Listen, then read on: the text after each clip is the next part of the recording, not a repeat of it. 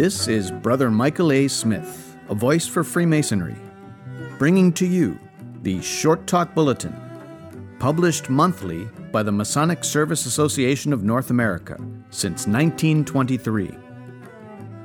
Volume 4, Number 10, from October of 1926.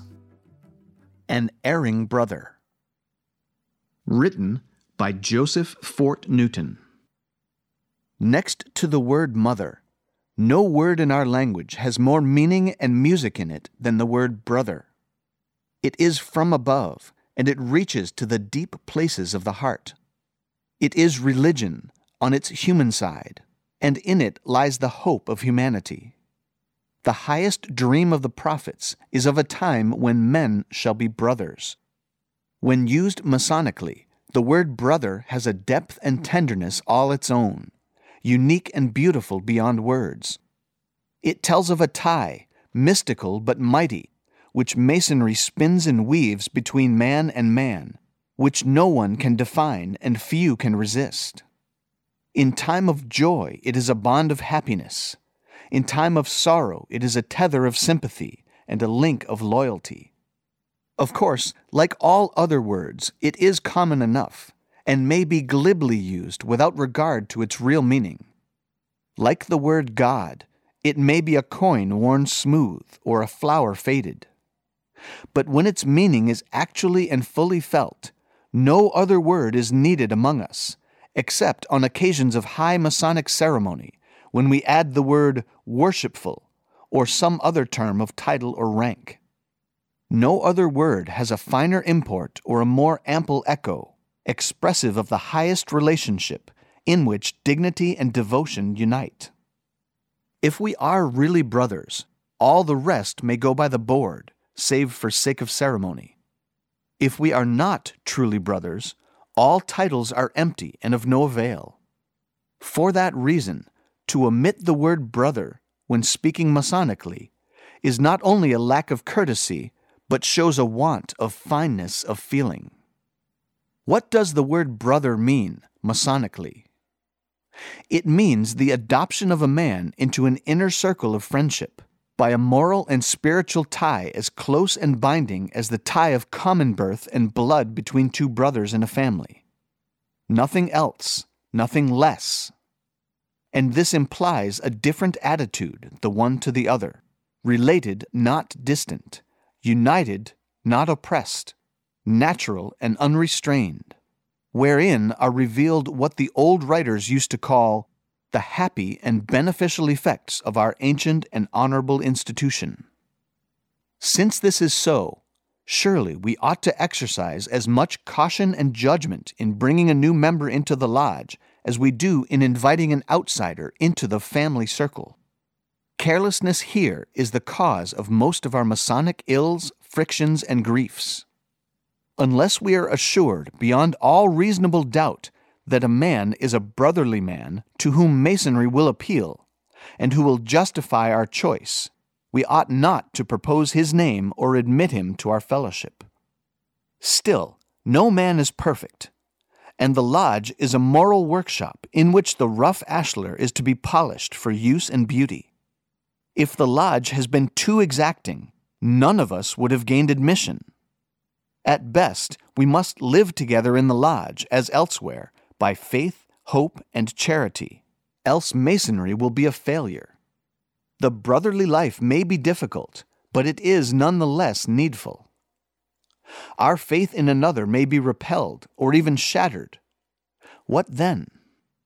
Nothing in life is sadder than the pitiful moral breakdowns of good men, their blunders and brutalities. Who knows his own heart, or what he might do under terrible trial or temptation?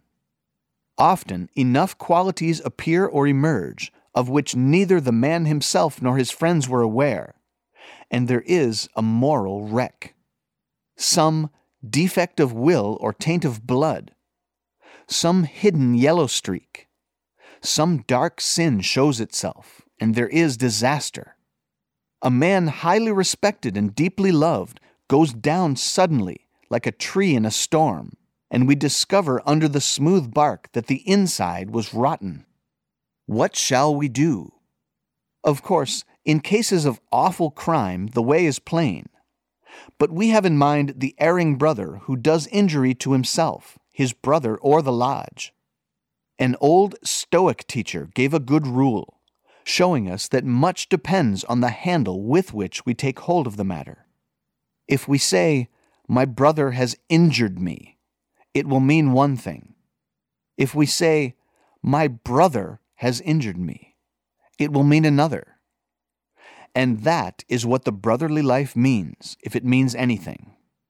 Every master of a lodge knows how often he is asked to arraign a brother, try him, and expel him from the fraternity. It is easy to be angry, and equally easy to be unjust. If he is a wise master, he will make haste slowly. There is need of tact, patience, and above all, sympathy, since all men are a little weak and a little strong, a little good and a little bad, and anyone may lose his way, befogged by passion or bewitched by evil. It is a joy to record that Masons, for the most part, are both gentle and wise in dealing with a brother who has stumbled along the way. Masonic charity is not a myth. It is one of the finest things on earth. What shall we do? If we see a brother going wrong in Masonry, or in anything else, spoiling his work, as the old Masons used to say, well, we must take him aside and talk to him gently, man to man, brother to brother, and show him the right way. He may be ignorant, weak, or even ugly of spirit, driven by some blind devil, as all of us are apt to be. And if so, our tact and brotherly kindness may be tested and tried. But more often than otherwise, we can win him back to sanity. Have you heard a tale about a brother? A suggestion of a doubt? An innuendo about his character? Some hearsay story not to his credit? If so, did you stand up for him, ask for proof, or invite suspension of judgment until the facts could be heard, remembering that it is your duty as a Mason to defend a brother in his absence? Such things are seldom said in his presence. Is it not fair to tell him what is being said and learn his side of the tale? If we fail in our duty in such matters, we fail of being a true brother. When we have learned the truth and have to face the worst, what then? Years ago, we knew an old Mason, long since gone to the Great Lodge, who was chided by a brother for continuing to trust a man they both knew was taking advantage of kindness shown him. The old man replied, "Yes, but you never know. I may touch the right chord in his heart yet. He's not wholly bad, and someday, perhaps when I am dead and gone, he will hear the music and remember." And he did. Hear the music? But if we could hear it, we must listen and wait after we have touched the right chord. And if the right chord is in us, something in him will respond, if he be not utterly dead of soul. If he does respond, then you will have gained a friend who will stick closer than a brother. If he does not respond, and alas, sometimes he does not, then we must admit, with a heart bowed down, that we have done our best and failed.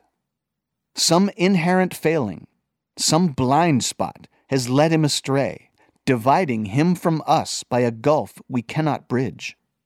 So a Mason should treat his brother who goes astray, not with bitterness, nor yet with good-natured easiness, nor with worldly indifference, nor with philosophic coldness, but with pity, patience, and loving kindness.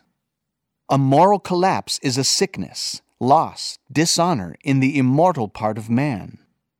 It is the darkest disaster, worse than death, adding misery to guilt. We must deal faithfully but tenderly, firmly but patiently with such tragedies. It is facts such as these which show us what charity, in a far deeper sense than monetary gifts, really means.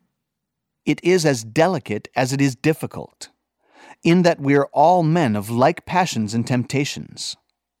We all have that within us which, by a twist of perversion, might lead to awful ends. Perhaps we have done acts which, in proportion to the provocation, are less excusable than those of a brother who grieves us by his sin. Judge not, lest ye yourselves be judged. Truly, it was a wise saying, not less true today than when the old Greek uttered it long ago. Know thyself. Because we do not know ourselves, it behooves us to put ourselves under the spell of all the influences God is using for the making of men, among which the spirit of Masonry is one of the gentlest, wisest, and most benign. If we let it have its way with us, it will build us up in virtue, honor, and charity, softening what is hard and strengthening what is weak. If an erring brother must be condemned, he must also be deeply pitied. God pities him. Christ died for him. Heaven waits to welcome him back with joy. He has done himself a far deeper injury than he has done anyone else.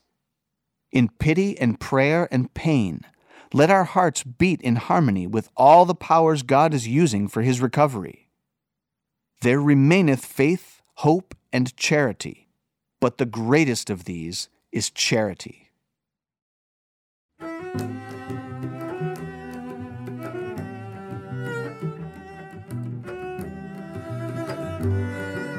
This is Brother Michael A. Smith, a voice for Freemasonry, and this has been the Short Talk Bulletin Podcast, brought to you by the Masonic Service Association of North America for the purpose of supporting the worthy goals of disaster relief campaigns, hospital visitation, and the spread of Masonic information and knowledge. If you agree with supporting these worthy goals, please donate, and thank you.